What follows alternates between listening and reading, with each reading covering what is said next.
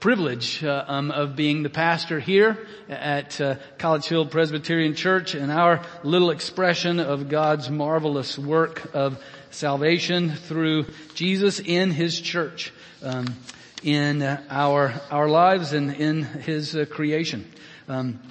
And we've been walking through a series in 1 Peter about that living hope, what we were just singing about, that no matter what, we have hope. And matter of fact, it's the only way we have hope is through Jesus, that we can live every day.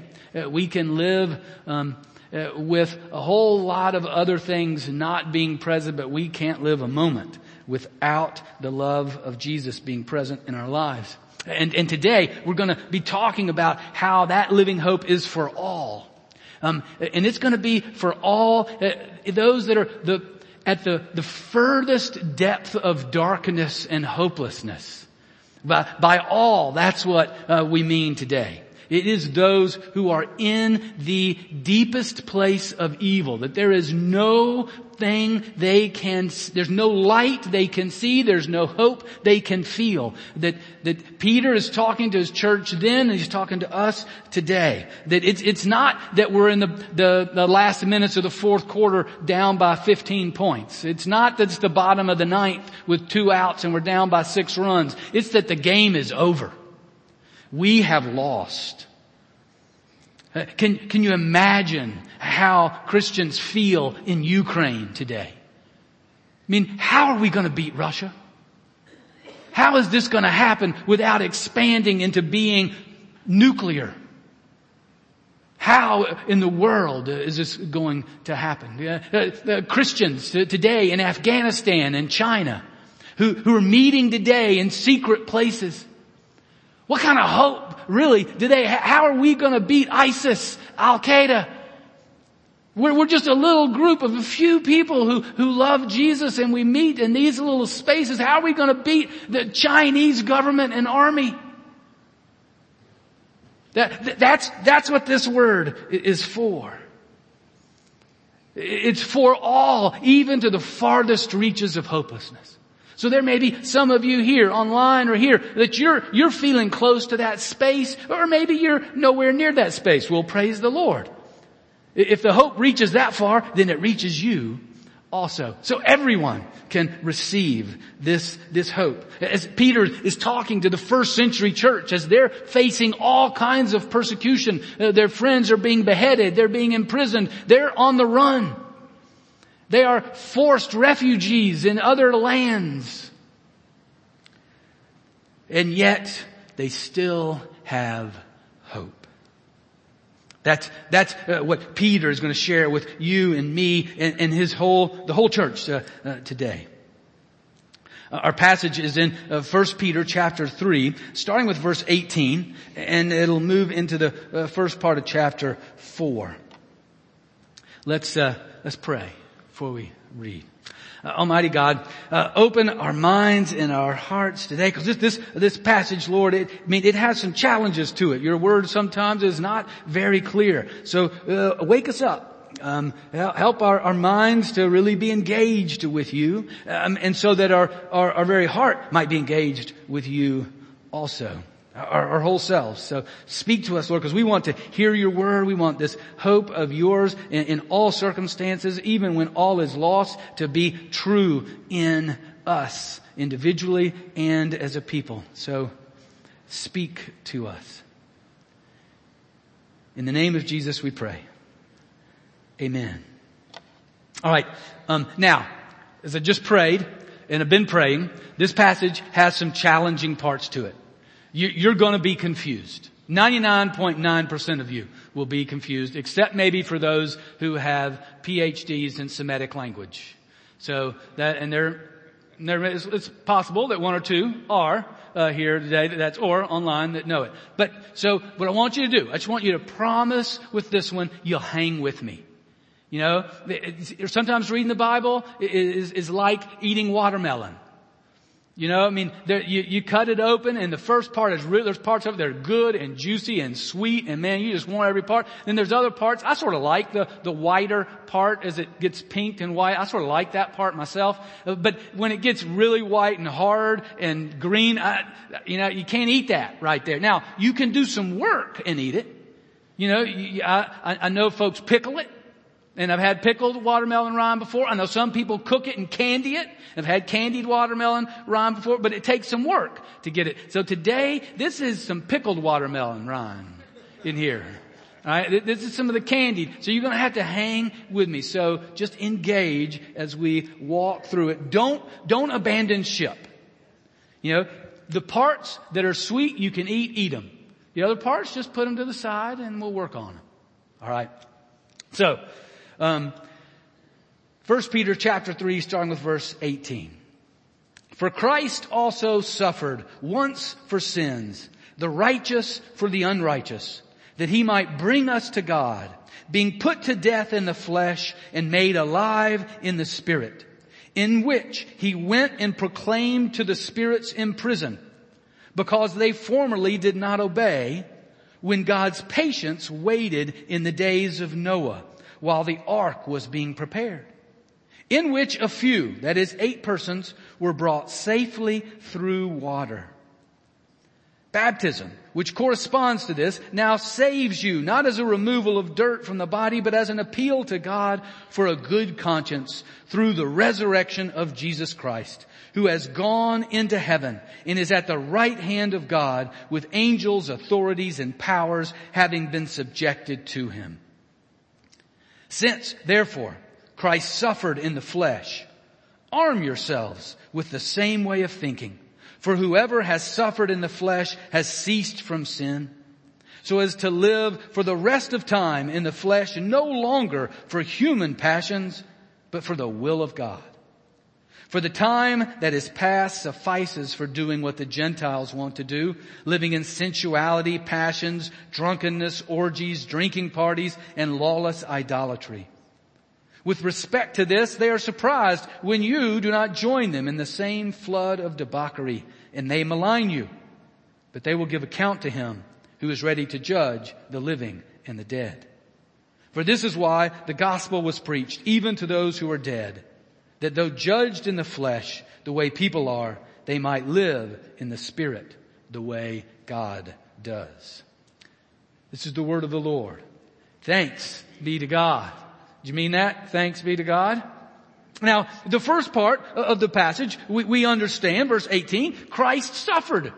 Christ suffered for our sins. Now, but you think about this. Let's just take a minute, just hearken back to this thought that God the Son is the creator of the universe, the one who made all things, the one who's caused people to be raised from the dead, the one who fed thousands with a few loaves and fish. He is now choosing to suffer all the way to death. And it's not a quick and painless death. He didn't die in his sleep. He is betrayed. He is deserted. He is humiliated. He is ridiculed in front of all, as all are gathered with him in a loincloth hanging on a cross.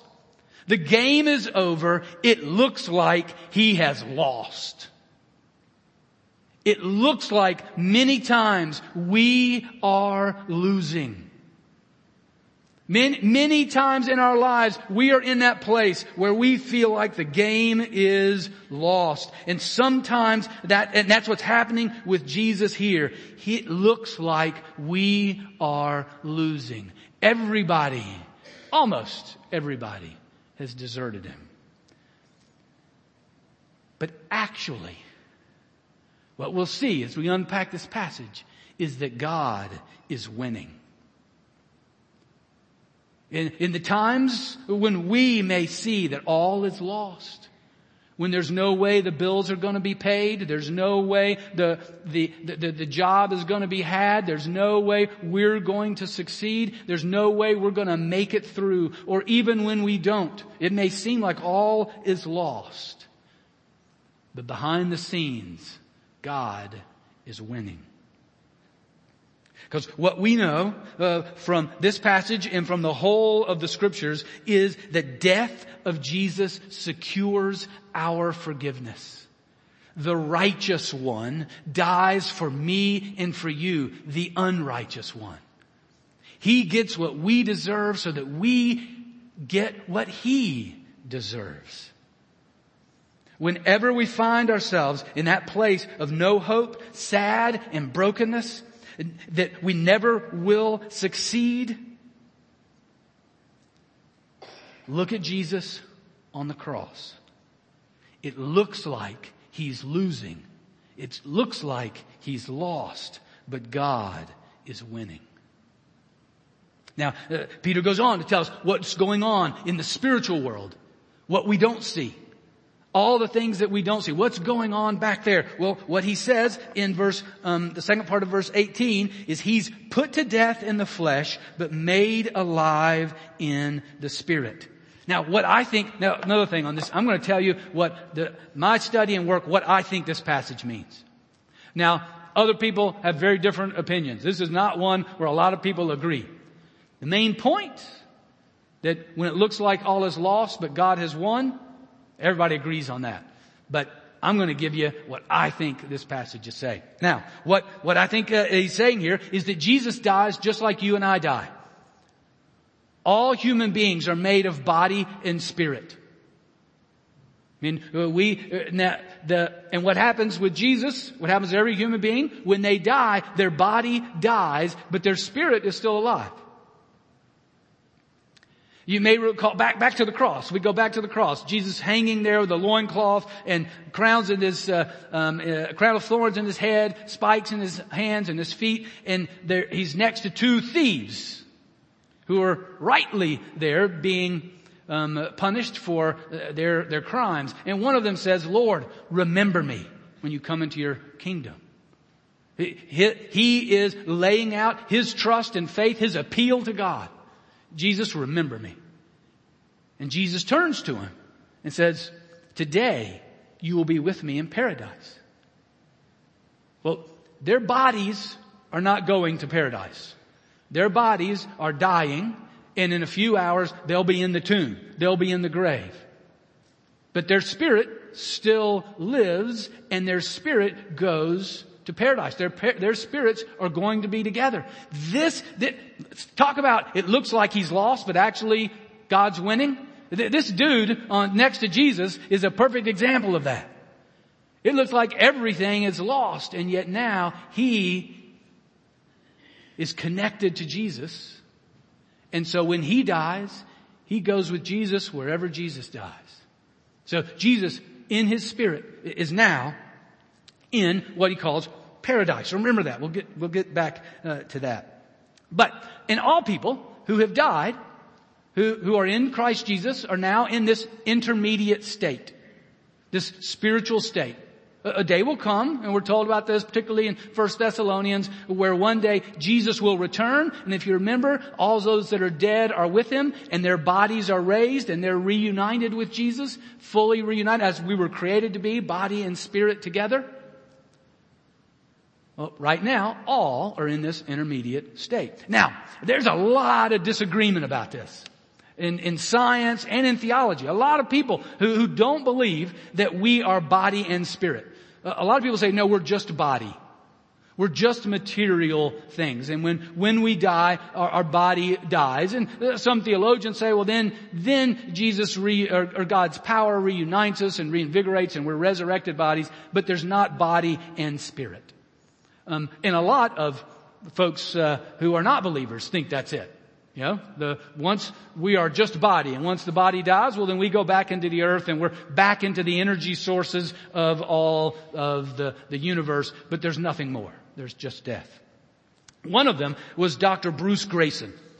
Now, Dr. Grayson was just retired, recently retired as the professor of psychiatry and neuroscience at the University of Virginia Medical School in Charlottesville, Virginia.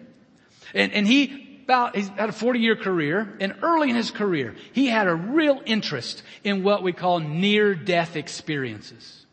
where people, their bodies die, yet they continue to have an experience, and then minutes later they're resuscitated, and when they wake up and they regain consciousness and they start talking, then they share their experiences that they had while everybody else looked at them and said they were dead.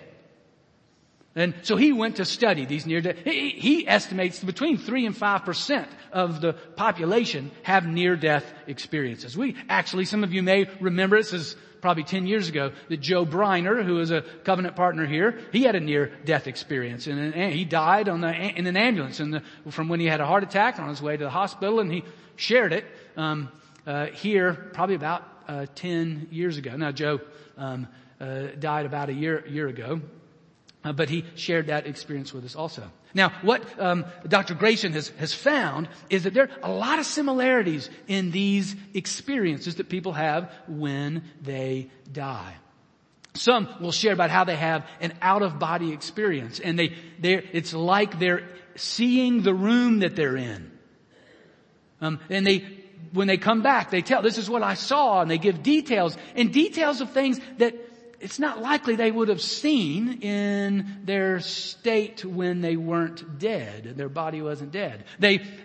One particular instance is when he talks about how one of the nurses had mismatched shoelaces that he hadn't noticed before seeing it. One of the most fascinating stories is the story of Jack and Anita. Jack is 25 years old but has cardiac problems, and he's in the hospital. Anita's his main nurse. And on that Friday, Anita turns 21 years old, and she takes off for the weekend and to celebrate her 21st birthday, has a birthday party with her family, but while she's gone during that Friday night, early Saturday morning, Jack has cardiac arrest, and he dies for 6-7 minutes, saying that he's dead, and they're working to resuscitate him and finally get him to back to life again. His body was dead, now it's back to life, and he starts sharing, when he's able, starts to share his experience.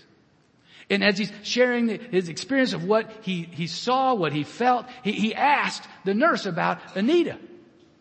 And he tells him, well, this is what happened. I saw Anita while I was there, and Anita told me, she says, well, no, you're not supposed to be here, Jack. You need to go back. But when you do, tell my parents I'm sorry because I wrecked the brand new red MGB. And so he comes back and he tells that's what happened. And sure enough, Friday night, Anita got from her parents for her 21st birthday a brand new red MGB, and as she was driving around, lost control and died. And there's no way that Jack could have known that, because it happened just hours before he died. And now Dr. Grayson, he's not a believer. Even today, he's not a religious person. But what he knows is that there is something more than we can explain through science. He's got a book out called After, if you want to go read some of his stories. And again, I'm not agreeing with anything but his reality check of saying there's something more than just what we see. That we are body and spirit together. And this is a good illustration of that very reality, those near-death experiences. And that's where Jesus is. Jesus dies just like you and I do. Just like our body dies and our spirit lives. Jesus did that in the fullness of his human incarnation. And we're told, verse 19. So maybe you're with me on that. But then when I read 19, I'm sure most of us are like, what is he talking about? In which he went and proclaimed to the spirits in prison. Now, Jesus preaches his victory over death to evil spirits who are in the place of the dead. I can see the confused look in your face now. Because what's happening, Peter is using an understanding of what happens to the dead that was relatively well known in Peter's day. and to his readers. It was something that was a part of their Jewish understanding. That was understanding of what we call cosmology, of heaven, earth, and hell, and the understanding of what happens to people when they die. What happens with the folks in the place of the dead. And there was a place, in the place of the dead, where spirits were imprisoned. Now, all this notion, again, hang with me, that this notion comes from the book of 1 Enoch. Don't worry, that's not a Bible passage. That's not a Bible book. You're just saying, wait a minute, I thought I knew the Bible. It's not a book in the Bible, but it was a book that was a book used regularly in Judaism in Peter's day. And 1 Enoch goes back and tells the story of Noah, explains what happens in Genesis 6. You can go back and read that. Some of you may recall, the story of Noah when God brings judgment and causes flood, and Noah builds an ark, and just he and his family are saved, and all the animals go in by twosy. You remember that little song? And then they are saved from God's judgment, through the ark, through the waters of the flood. Well, there's a little story right before that talks about how spiritual beings have children with humans. And you may remember the term, the Nephilim. That sort of giants in the land that are a part of this ridiculous interaction of spirit and humans. And it's just another sign that everything is falling apart. That it is evil and destruction, injustice and unrighteousness, horror and terror is happening. And which is the reason that God brings judgment. Well, Enoch, in his story, he talks about this, and he lays this story out of the place of the dead, where people go and they die, and what happens to these angels, to these spirits that are disobedient. So I'm going to read verse 20, and then I'm going to show you a little slide that describes this. All right, so Jesus went, proclaimed to the spirits in prison, because they formerly did not obey when God's patience waited in the days of Noah while the ark was being prepared, in which a few, that is 8 persons, were brought safely through water. Now, Bailey, just show the slide here that gives you, I'm not sure if you'll be able to see that well enough or not, the place of the dead. You can see there's the top of it. Says the place of the righteous dead. Biblically called paradise or Abraham's side. It's in Luke chapter 23 or Luke chapter 16. Luke 23 is the story I already told you of Jesus on the cross with the man by his side. And he says, today we'll be with you in paradise. Luke 16 is a story that Jesus tells about a rich man and a poor man. The poor man's name's Lazarus, and the rich man goes to Hades, and the poor man goes to they both die. The poor man goes to the bosom of Abraham. And you may remember that story, and they have interaction together. Well, that's the place, and Enoch describes this, and he's saying this is what we understand the place of the dead. The righteous dead, those that are righteous in God, they go to paradise or Abraham's side, as mentioned there. There's another place, in a sense, in the place of the dead, a distinction of a place where it's where the unrighteous go, and that's Sheol, Hades, Gehenna, that language. And again, you see that in that same parable, Luke 16. But then the last place that Enoch mentions, and again that we see biblically, the prison for disobedient spirits. The Greek word is Tartarus, and it's mentioned in 2 Peter chapter 2 verse 4. Now the translators usually have some element of hell or Hades or Sheol, the deepest part, but the Greek word is Tartarus, and that's what the writer of 1 Enoch would have presented. So this is in a sense the descent of the way of death, the descent of evil, the descent of brokenness and unrighteousness. And what Peter is telling his hearers is that Jesus, it looks like he lost. It looks like he's been destroyed. It looks like he has died. But what's going on behind the curtain is that Jesus, in fullness of victory, descends into the depths of death. He descends into the place of the unrighteous of unrighteousness.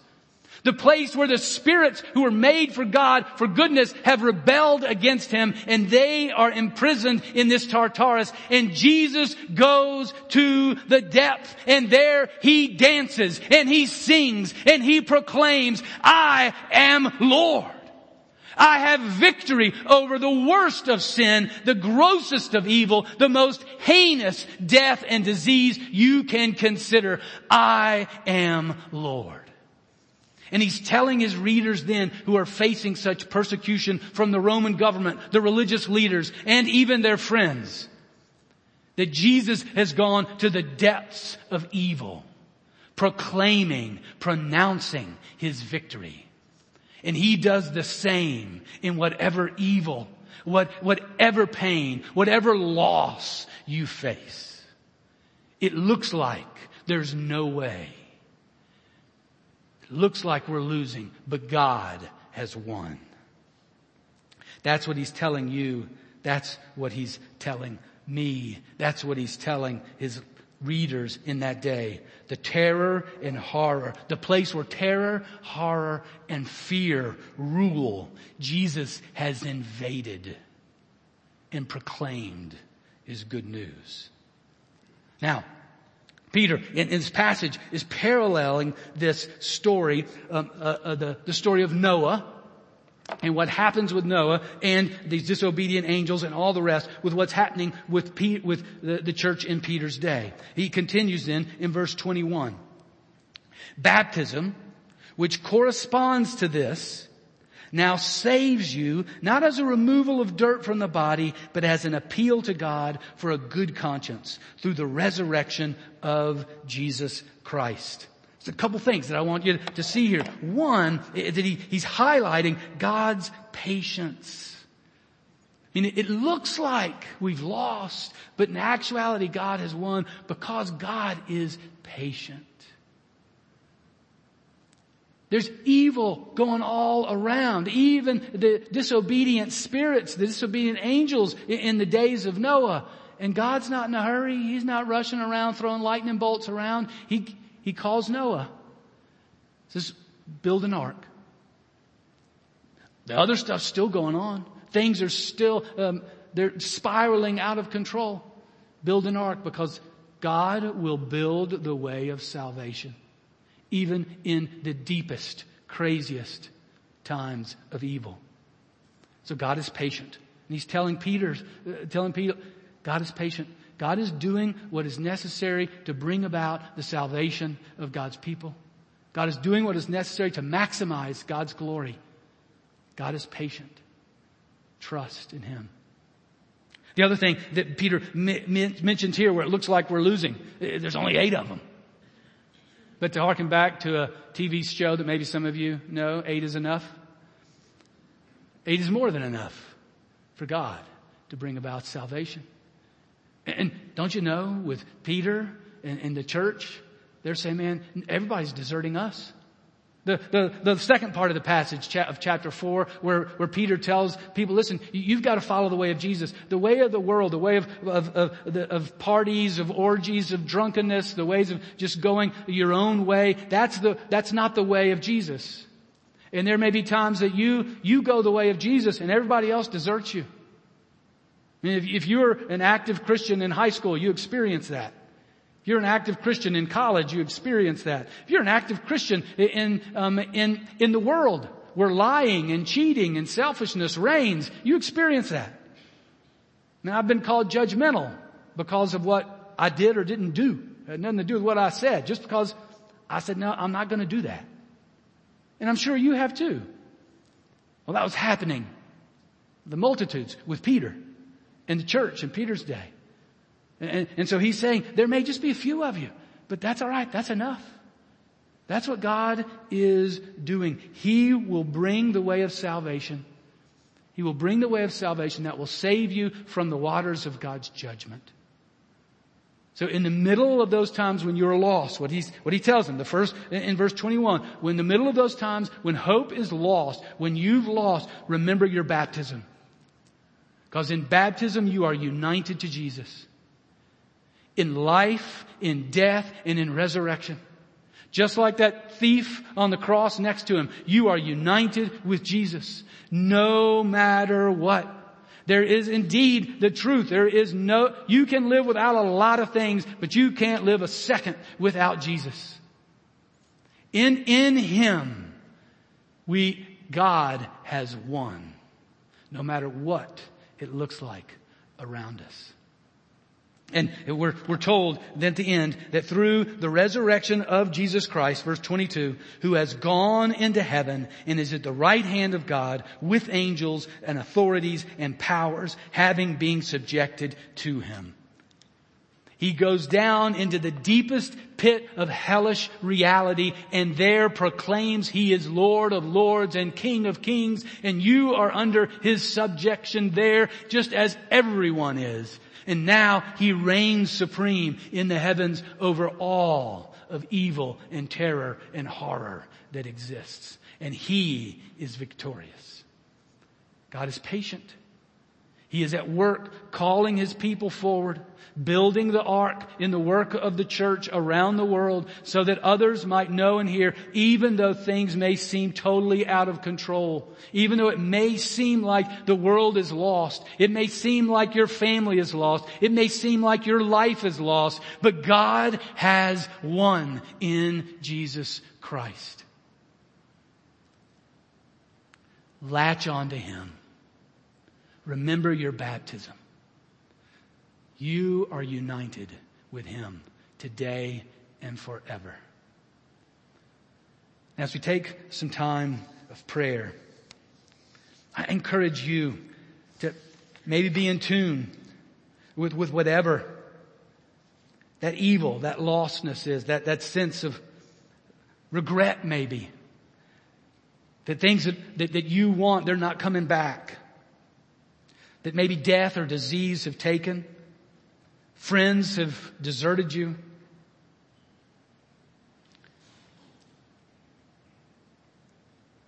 Maybe you're overwhelmed just by the injustice and evil in the world. Mass shootings every other week, wars that continue, disease, illness. Whatever those things are that you feel, that darkness, when you say, yeah, this is a lost cause. And this time, we're going to take just a minute of silence and then we'll sing. And in this time, I want you just to bring those things to the risen Lord. The one who stands in the heavens with all subjected to Him, even the future. The one who one day will come back and make all things right. Whatever those deepest, darkest places of evil are for you, hand those over to Jesus and watch Him destroy them. And know that He is victorious.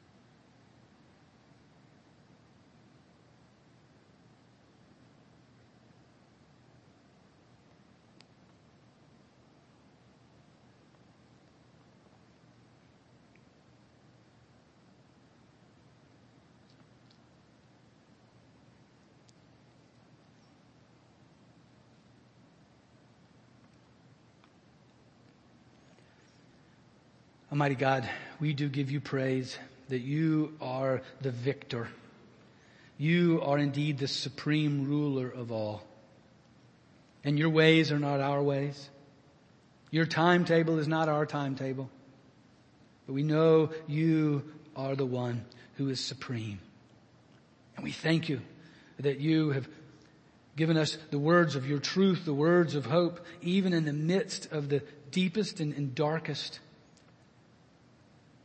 of evil, horror, and terror. You, Lord Jesus, are the King of kings and Lord of lords. So we bring before you the evil, the wars, the disease, death, the injustice of our world. The ways in our own lives that we have lost, that hurts, that we want back, that we grieve. We bring those to you and we lay them at your feet. And we lift up particularly those that we've mentioned, those our brothers and sisters in Christ who face such direct opposition in Pakistan and Afghanistan, China, northern Nigeria, northern Sudan. Lord, we pray your hand upon them as well, that they would know your victory.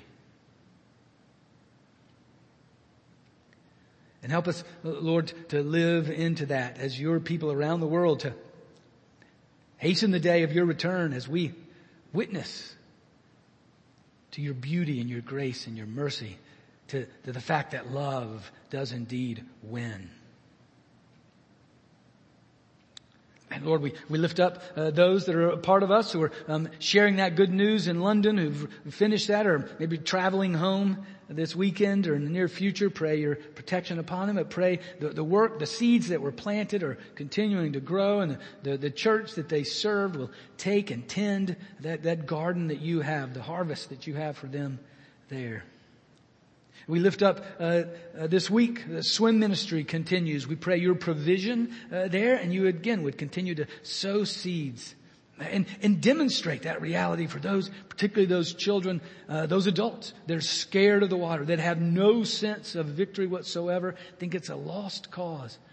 That even through that simple act, Lord, would you give them a sense that no, you are the victor. And Lord, we pray for the Runk family at the death of Richard Runk this week. And we pray they would know your victory. They would know the power of your resurrection at this time of death and loss. And we pray that Saturday's service would be one that celebrates and helps encourage all of your living hope that you indeed have won. And Lord, we pray as well for National Night Out this week. We pray that gathering will be another one where we connect with our community, we support and uphold what you are doing that is good, and we share this living hope with others. That you would make those connections through these events. We lift all of these things unto you in the powerful name of Jesus, who indeed is Lord of Lords, King of kings, the ultimate victor over all of evil. In his name we pray. Amen.